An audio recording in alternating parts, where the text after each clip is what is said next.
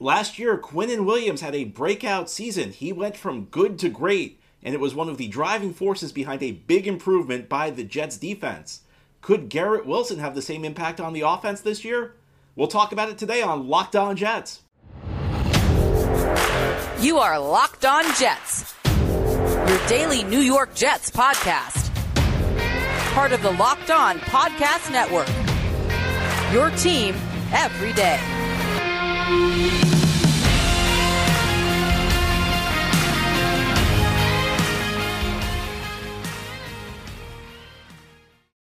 Welcome, this is the Locked On Jets podcast, part of the Locked On Podcast Network, your team every day. It's Friday, May 26th, 2023, and I'm your host, John B. from GangGreenNation.com, thanking you for making this show your first listen or first watch every day.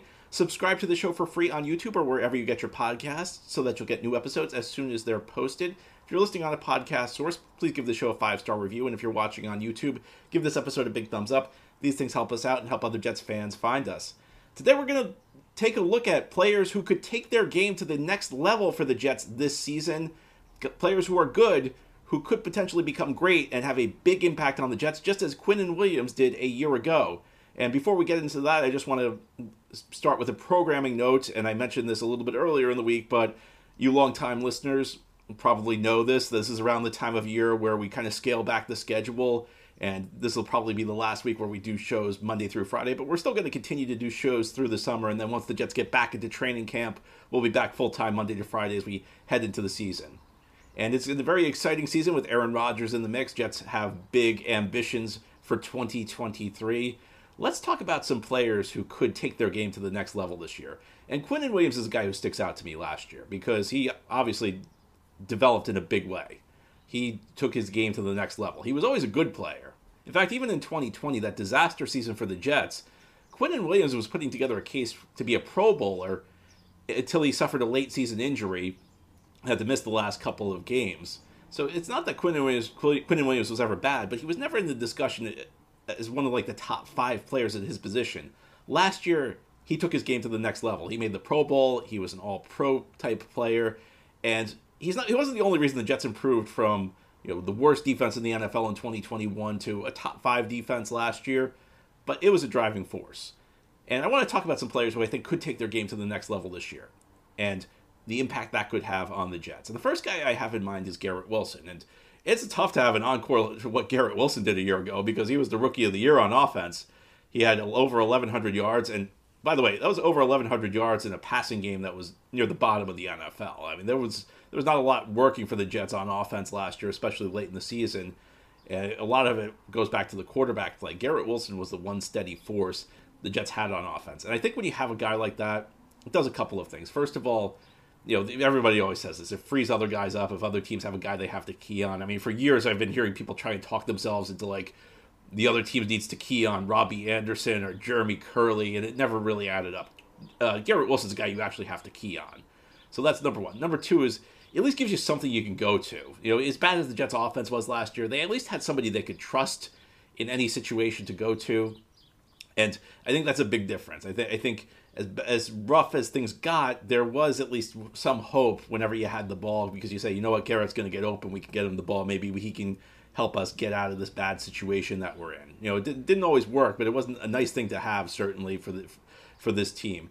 So Garrett Wilson's already starting from an excellent point. Now, what will it take to get him to that next level? It's one thing to be an 1,100-yard guy. It's another to be a 1,500-yard guy.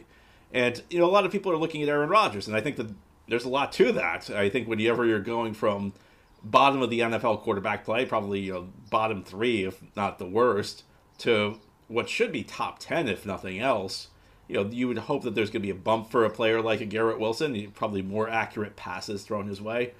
A lot of it's going to be how much chemistry he develops with Rodgers, how much trust Rodgers develops in him. Rodgers is the type of quarterback, quarterbacks are all different. Some of them, get to a situation and they're just ready to go. Rodgers has always been the type of quarterback where he likes to develop chemistry with a receiver.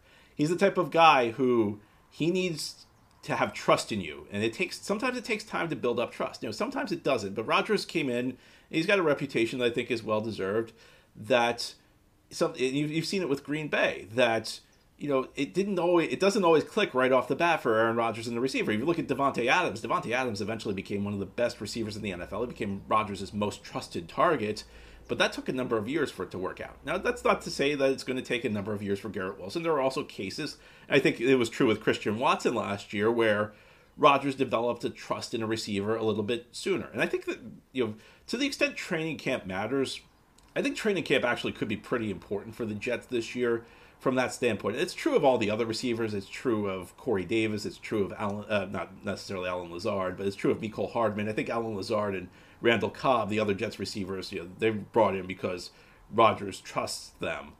But I think Garrett Wilson's the one I have my eye on, because Rodgers wants to know where his receiver's going at any point in time. And Garrett Wilson's a receiver who I guess the best way to put it is Garrett Wilson's the kind of receiver who he likes to freelance a little bit.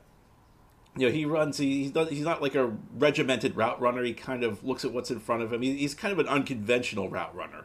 Maybe that's the best way to put it. That's not necessarily a bad thing. It's not the type of thing that necessarily means he and Rodgers won't mesh, but it's just Rodgers needs to know where he's going to be at any point in time. And once Rodgers develops that trust in a receiver, it does big things for a receiver's career. You saw what it did with Devontae Adams. And a big question is going to be how quickly can Rodgers and Wilson develop that trust? And if it develops quickly, and if they can get it going in training camp or at some point early in the season, perhaps that takes Garrett Wilson to that next level. And as valuable as a receiver who has 1,100 yards is, if you can get that up to 1,500 yards, it adds an extra dimension to your offense. It just makes things easier for everybody else around it, because the bigger of a target share, the more production a player gets at the receiver position, the more other defenses have to key on him, and the more that just opens things up for everybody else. I think another area where I'd like to see the Jets utilize Garrett Wilson a little bit more, I don't think they did this well enough last year under Mike LaFleur, so maybe Nathaniel Hackett will change it. Garrett Wilson is a dynamic player when the ball is in his hands. And I think you look at his running style, you look at the way he moves, he's so effortless when he changes direction. So he can make guys miss in the open field. And I think the Jets should try and utilize that more. And I think last year, they were focused on Elijah Moore and Braxton Berrios in those roles, and not necessarily unfairly. Maybe I'm criticizing them to an extent because I think they should have utilized Garrett a little bit more in those situations. Now, the counter to that, to be fair to the Jets last year, is Garrett Wilson was a rookie, and maybe you don't want to put too much on a rookie's plate. You're getting so much out of him already. You want him to adjust to the NFL, and then maybe in year 2 you put a little bit more of that on his radar. So perhaps that's something the Jets could do moving forward. But I think that's the type of thing, and sometimes that's free yardage. And I do think that there's one area like this when we talk about getting a guy the ball in space where Aaron Rodgers is going to help a lot, and that's on what are known as smoke routes. So sometimes what you'll see in the NFL is a corner is going to give like 7 to 10 yards of cushion. And there may be a run play called, or it may even be a passing play called. But the quarterback notices this, that his receiver's got a lot of cushion. So what the quarterback does is sometimes he signals it. Sometimes he makes a signal to a receiver. Other times he and the receiver just read it. The quarterback takes the ball and he just flips it out to the receiver. It's known as a smoke route. And sometimes you'll see like the running backs moving forward, like he thinks he's going to get the ball because it's supposed to be a run play. You'll see the offensive line's run blocking. Maybe if it's a pass play, you'll see other receivers start out on what they think are routes. But it's one of those things the quarterback reads at the line of scrimmage. And I would imagine that Aaron Rodgers is going to be able to do that better than Joe Flacco or Zach Wilson or Mike White, where Rodgers has been around the league so long. So I think that's the type of thing where it's one of those things you see good quarterbacks do to kind of get cheap yardage. It's a very subtle thing. I mean, we focus on the spectacular plays, but sometimes the subtle things make as big of a difference. If you can get 7 easy yards, the defense is giving it to you for free because the corner's playing too far off, you take it. It makes sense. So I think that there's a lot on the plate here for Garrett Wilson.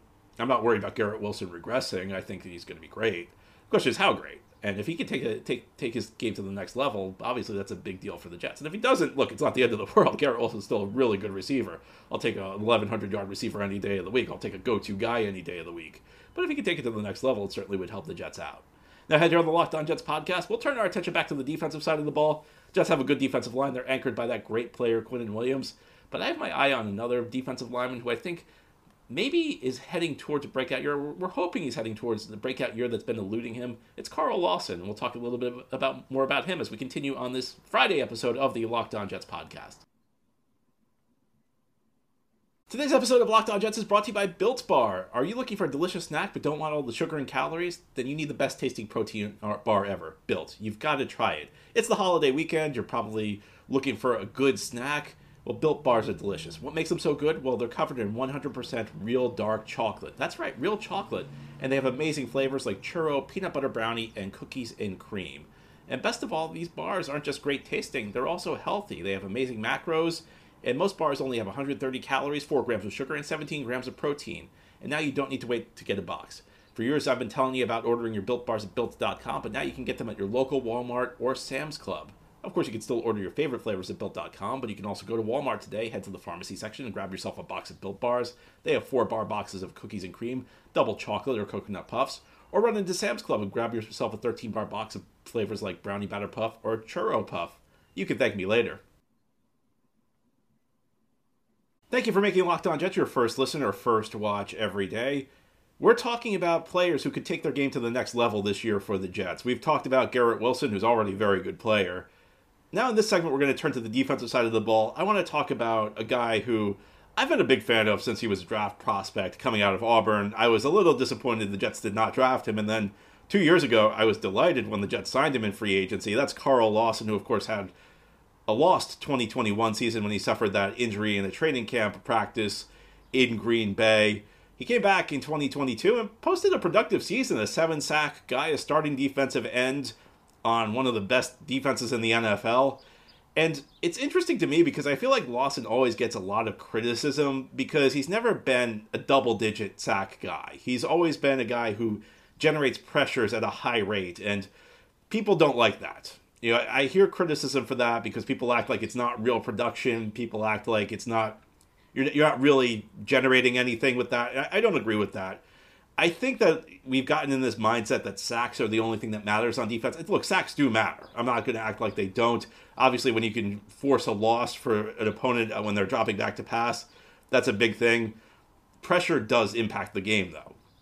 And I feel like the more we learn about the NFL, the more people are going to start to appreciate pressure. The NFL is still kind of behind statistically. It's nowhere near where baseball is, or even basketball or hockey. We still stick to these counting stats, which, again, I'm not saying sacks are irrelevant. Obviously, if you get a sack, it's a good thing. But I think we underrate how important pressure is, because pressure impacts the other team's quarterback. You know, when Zach Wilson or Sam Darnold goes out and has pass rushers in their face all game, people would say, well, they were under pressure all game. How are they supposed to execute? And that was a good point. But for whatever reason, when the Jets are on defense, people don't appreciate the role of pressure. Well, here's the other thing about pressure. Typically, if you follow the numbers, players who generate high pressure rate and low sack totals, more often than not, are just unlucky. Yeah, I guess there's an argument to be made that, you know, the finishing the play is important, but more often than not, those things even out over the long run. And I think Lawson probably has been one of the unluckiest players because, again, he can beat his guy in front of him. I mean, remember training camp 2021 when all the talk was how Carl Lawson was dominating Mekhi Becton, and people were, you know, using it as an ominous sign for Becton, and which maybe it was, but I think people were also kind of selling short that Carl Lawson was playing really well in that training camp. And the other thing you got to say is he's coming off an Achilles injury, and a lot of people will tell you it takes more than a year to be fully recovered from one of those. So I think there's a lot lining up here, and a lot of people who are smart analysts, you know, they will tell you that they're expecting Carl Lawson to eventually have a big season. Now, you know, he's a little bit older. He's not as young as Garrett Wilson, so I don't know if Carl Lawson's going to be a consistent 10-sack kind of guy, but I think he's got the ability to have that career year that's eluded him. And I think sometimes a guy's a good player, and he develops into a great player. And that's like what I think is going to happen with Quinnen Williams, where it just took a couple of years, but I think everything clicked last year. Quinnen Williams is now a great player. I'm expecting him to stay a great player. There are also guys who are good players who just have like 1 year where they just play their best football, where absolutely everything clicks for them. And Carl Lawson's not had that at this point in his career. And I'll give you the sack totals because, again, that's what a lot of people focus on. You know, in Cincinnati, in his rookie year, he had 8.5 sacks. His second year, he was limited to 7 games, so he only had 1 sack. He had 5 sacks in 2019, 5.5 sacks in 2020, and then 7 sacks last year. So 27 sacks in his career. He's played 5 seasons. You can't count the one that he missed in 2021. So 27 sacks across 5 seasons, a little more than 5 a year. His best 2 seasons were his first year, 8.5, and last season where he had 7. And it really kind of amazes me that a starting defensive end on the defense as good as the Jets were last year, who had 7 sacks, gets criticism. But that's the way things work with Lawson. Now we know he's going to be back. The Jets restructured his deal a few weeks ago. That was one of the big questions heading into the offseason. We did not know for a fact whether Carl Lawson would remain a member of the New York Jets in 2022 because the Jets were kind of tight up against the cap. He had about a $15 million cap hit. The Jets could pretty much create the full $15 million of cap space by cutting him. Now, I think without the Aaron Rodgers trade, this may have gone differently. But I think Rodgers so moved the Jets' timeline up that instead of focusing maybe on creating the cap space, the Jets were more focused on making sure they maximize their roster for this year, which makes sense in that standpoint. And it gives Lawson a big opportunity. And I think the other thing that helps Lawson out, and goes back to something I talked about in the first segment of our show today, nobody's really going to focus on Carl Lawson. Lawson's not going to draw an inordinate amount of the attention from opposing offenses because Quinnen Williams is the guy. Quinnen Williams is the guy who's going to have to fight through double teams. Quinnen Williams is going to have to deal with the guard and the center frequently, 2 offensive linemen. Lawson's not going to generate that degree of attention. He's going to get a lot of one-on-ones, and he already began to benefit from that last year, I think.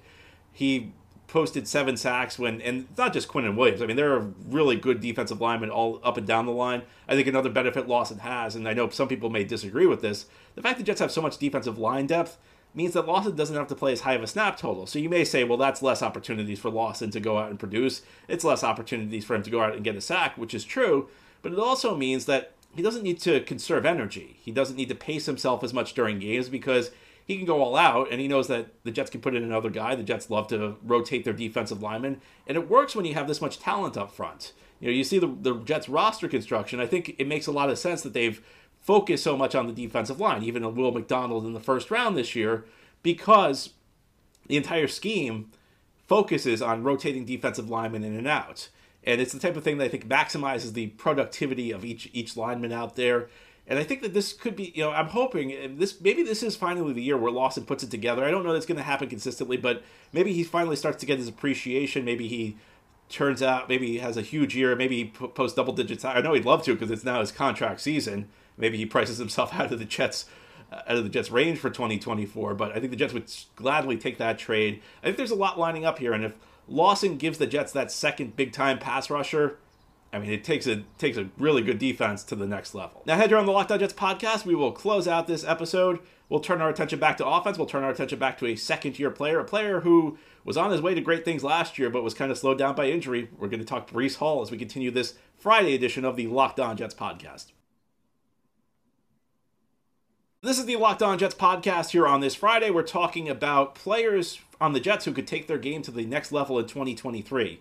I'm going to close out the show today by talking about a guy who was already playing at a top level last year. His issue was that he got injured, and that's Breece Hall. Breece Hall was having a special rookie season. I mean, how special was it? Let me give you his stats. 80 attempts, 463 yards. So 463 yards on 80 carries. That's a 5.8 yard average. Breece Hall was averaging almost 6 yards per rushing attempt last year. Now, he was not going to sustain that. No running back can average 6 yards per carry over the long haul, but it shows you the type of special start he was off to.